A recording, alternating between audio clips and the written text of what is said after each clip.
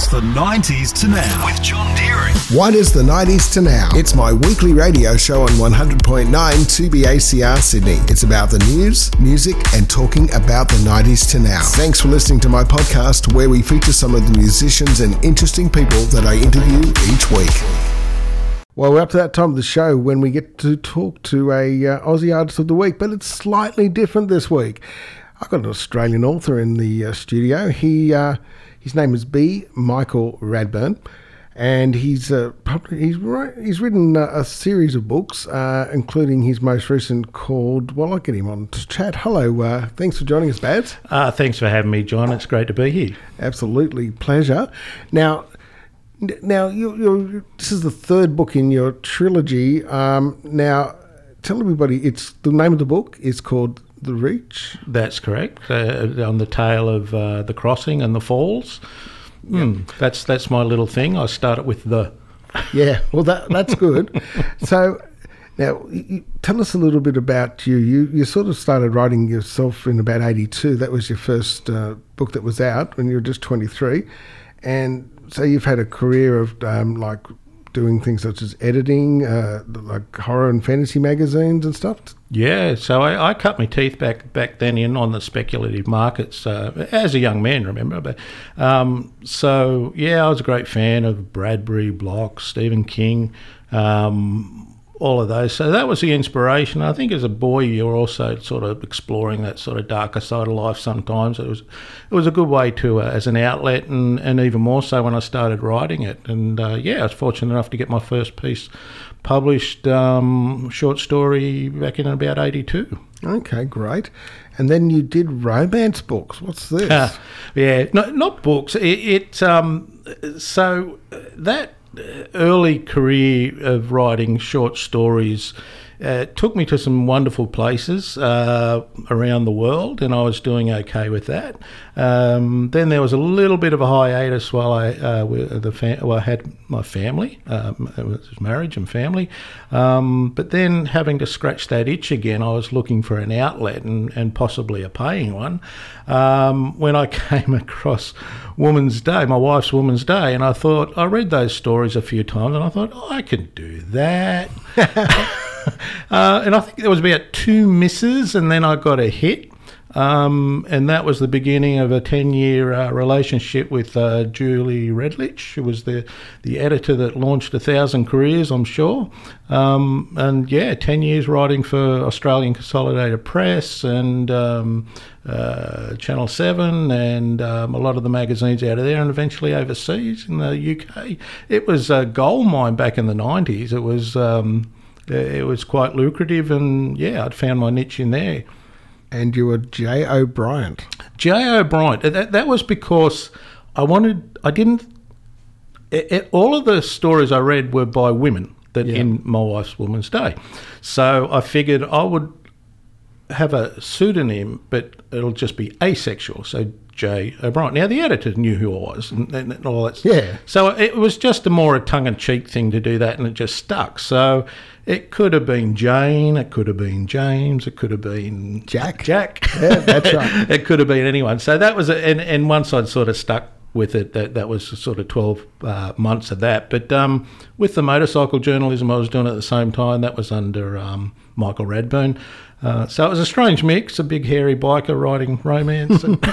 Well, of course, you do have that nice Harley. Yes, I do, yes. And you've got a banjo and a guitar. What else? I also do a little bit of mostly stringed. So it's banjo, guitar, ukuleles, different types. So there's a lot of chords to learn. They're not all the same, but also harmonica. I don't mind the harmonica as well. Well, there you go. So in 2011, you decided you could write a book, did you? You said, I'm going to write this book. I did. It was probably a little sooner than that because The Crossing certainly wasn't an overnight success. I'd written it and I was really happy with it. And I got an agent. I secured an agent, a top agent straight away, and that agent started sending it through all the publishers, and we had a few misses, and then we finally got a hit with, well, I won't name the publisher because it's not the one I have at the moment, and at the same time got an option from a overseas film company, and things were looking pretty damn good. But almost in a heartbeat, I think it was a case of the publisher was hoping the film company would pick it up, and the film company was hoping that the publisher would pick it up first before they committed, and eventually they both dropped it, and my agent dropped me, and I was floundering. So it went in the drawer for a little while, and then again, my muse, my wife, saw an ad in the papers for Pantera Press looking for unsolicited material, and the rest is history. There you go. So The Crossing was your first book, where you managed to tell people a little bit about your park ranger is Taylor Bridges. Yes, him. How did you invent Taylor? Yeah. Well, I was into, like I said, early career of reading and writing was in the speculative fiction thing, and I think that matured with age into crime of all sorts, and there is all sorts of crime out there, books in fiction.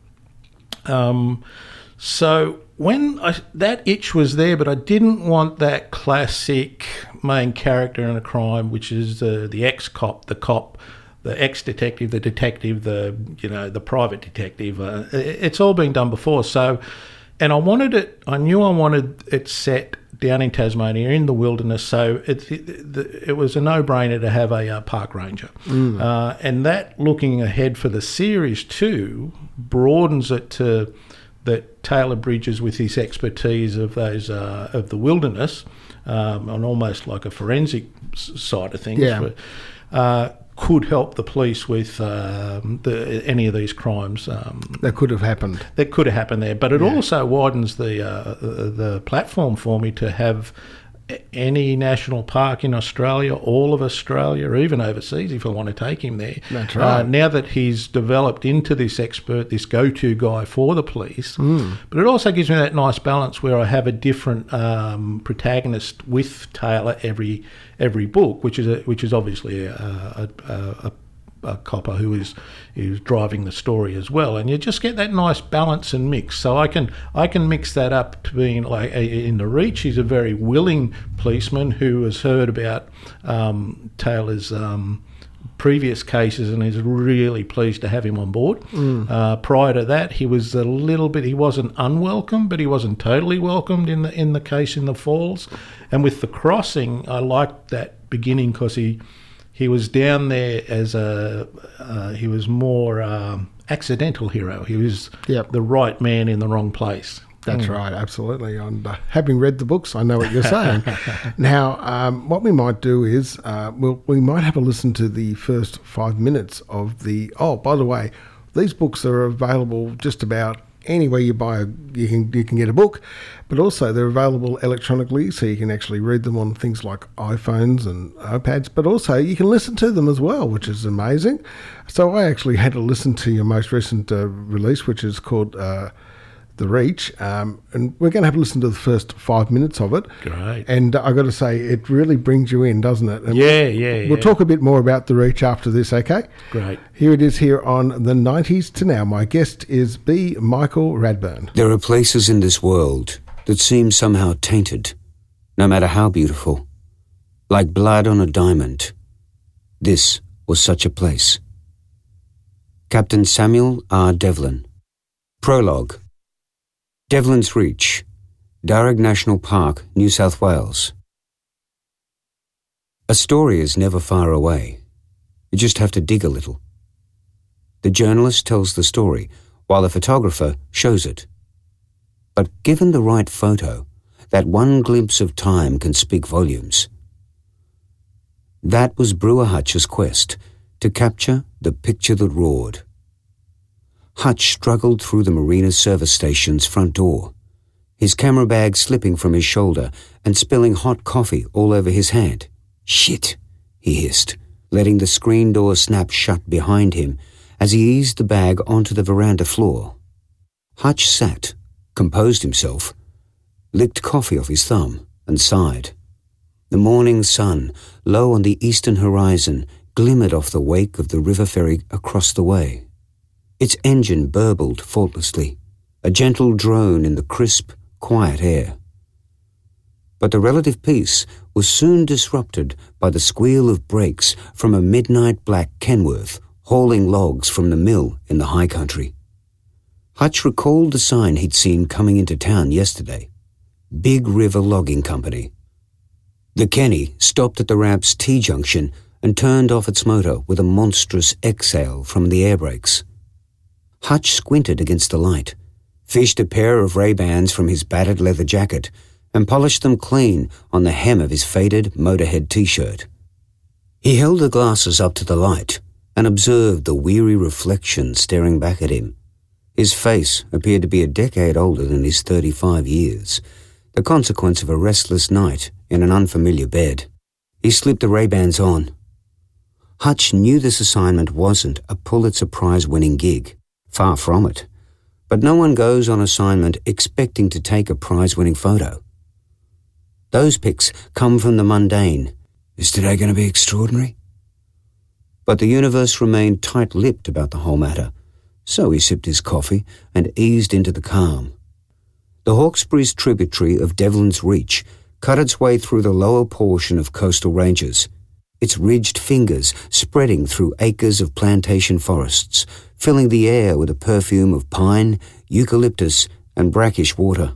That's not bad, is it? That makes me want to read it. Yeah, I know. You wrote it. So that took a number of years to write, didn't it? Yeah, I guess about 2 years. Then we had the hiatus. We had an extra year added to it for 2020 and the COVID thing where publishers weren't real sure about what to do with the new books at that stage, but it was a blessing in disguise because the publisher and I decided that we'll give it one more polish, and it's a better book for it. So I'm kind of happy with that. No, as I said, I've listened to the book purposely within the last week because I just would not have time to read it. No. It just, with everything going on, it just doesn't work. But it's so good on the audiobook. I'm amazed how good they actually are. Oh, so I would listen to it in the car, and then at work I'd listen, and then somewhere else I was at the gym, had it on the headphones, and I was in the gym and stuff. So it's amazing. Them. Yeah, and Rick Herbert's done the actor has done so. He's done all three books, and he's done such a great job. Those dulcet tones of his, and he's sort of owned Taylor now, and it's great.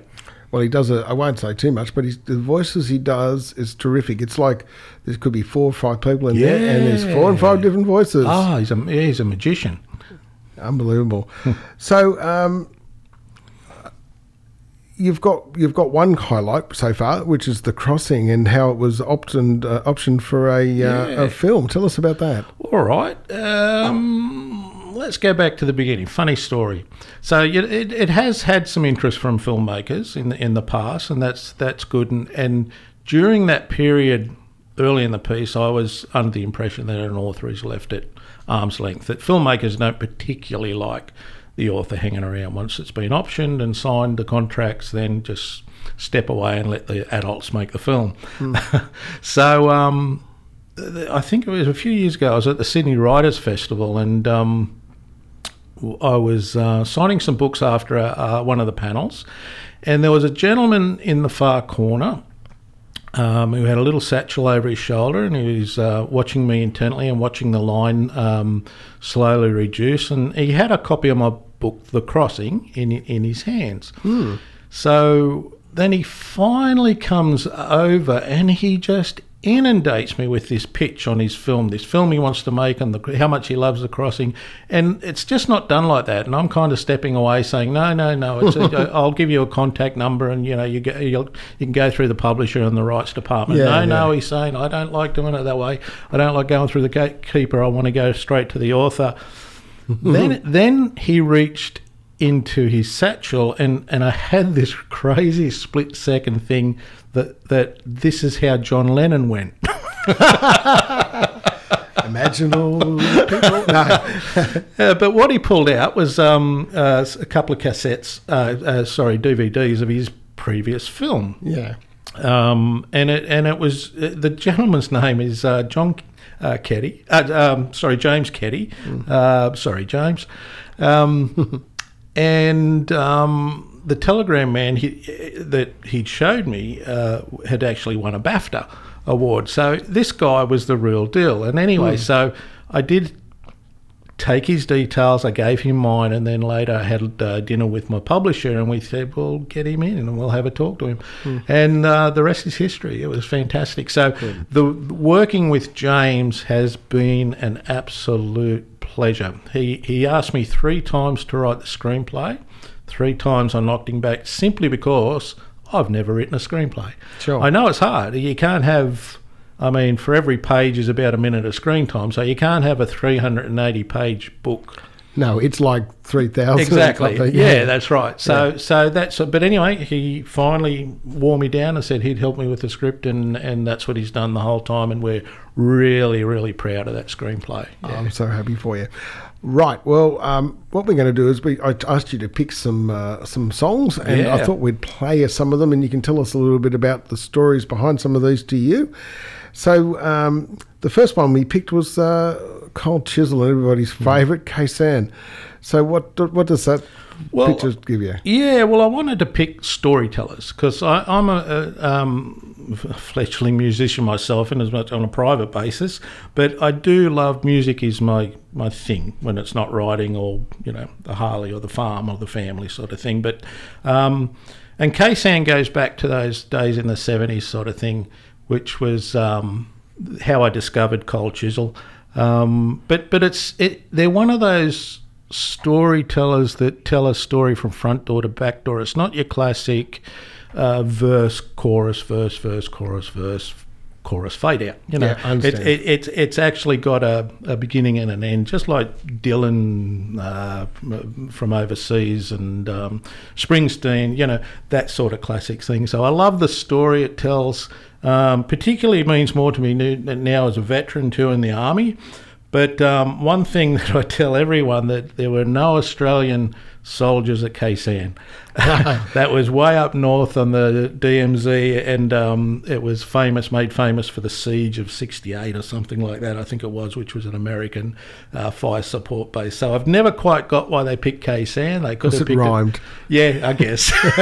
But it's a great song nevertheless, and it just gets you going, and they're just one of those great Australian storytellers. Yeah, you're with John Deering, and my guest is B. Michael Radburn. Baz, good song, that one. Great. You're right about the story in that. Yeah, that's right. No, that's great. They took me back.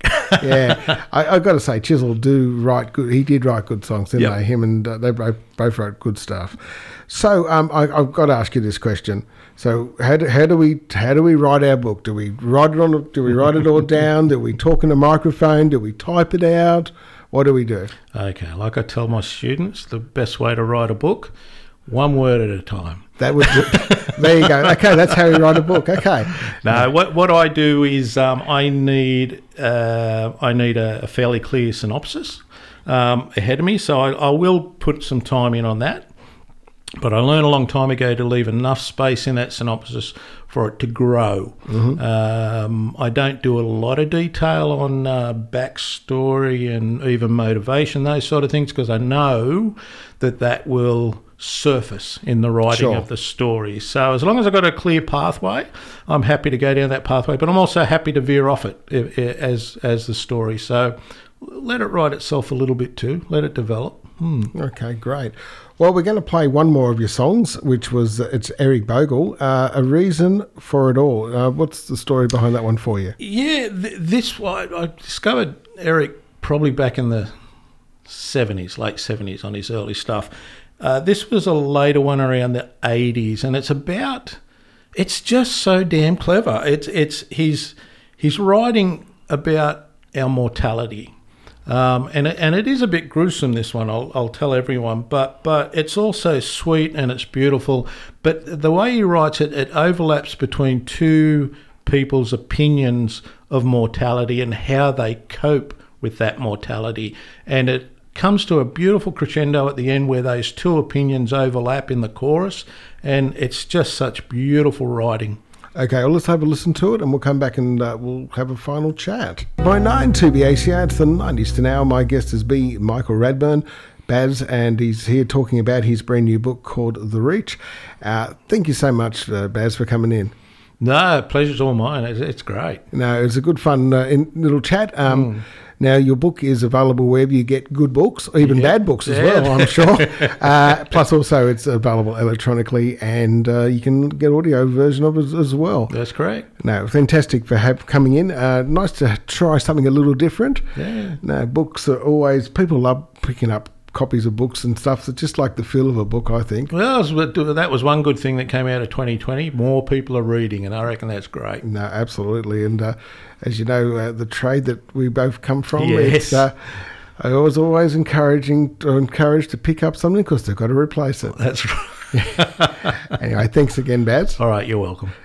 The 90s to now, heard on 100.9 2BACR every Tuesday night from 7. Also, check out the 90s to now Facebook and Instagram pages to find out more.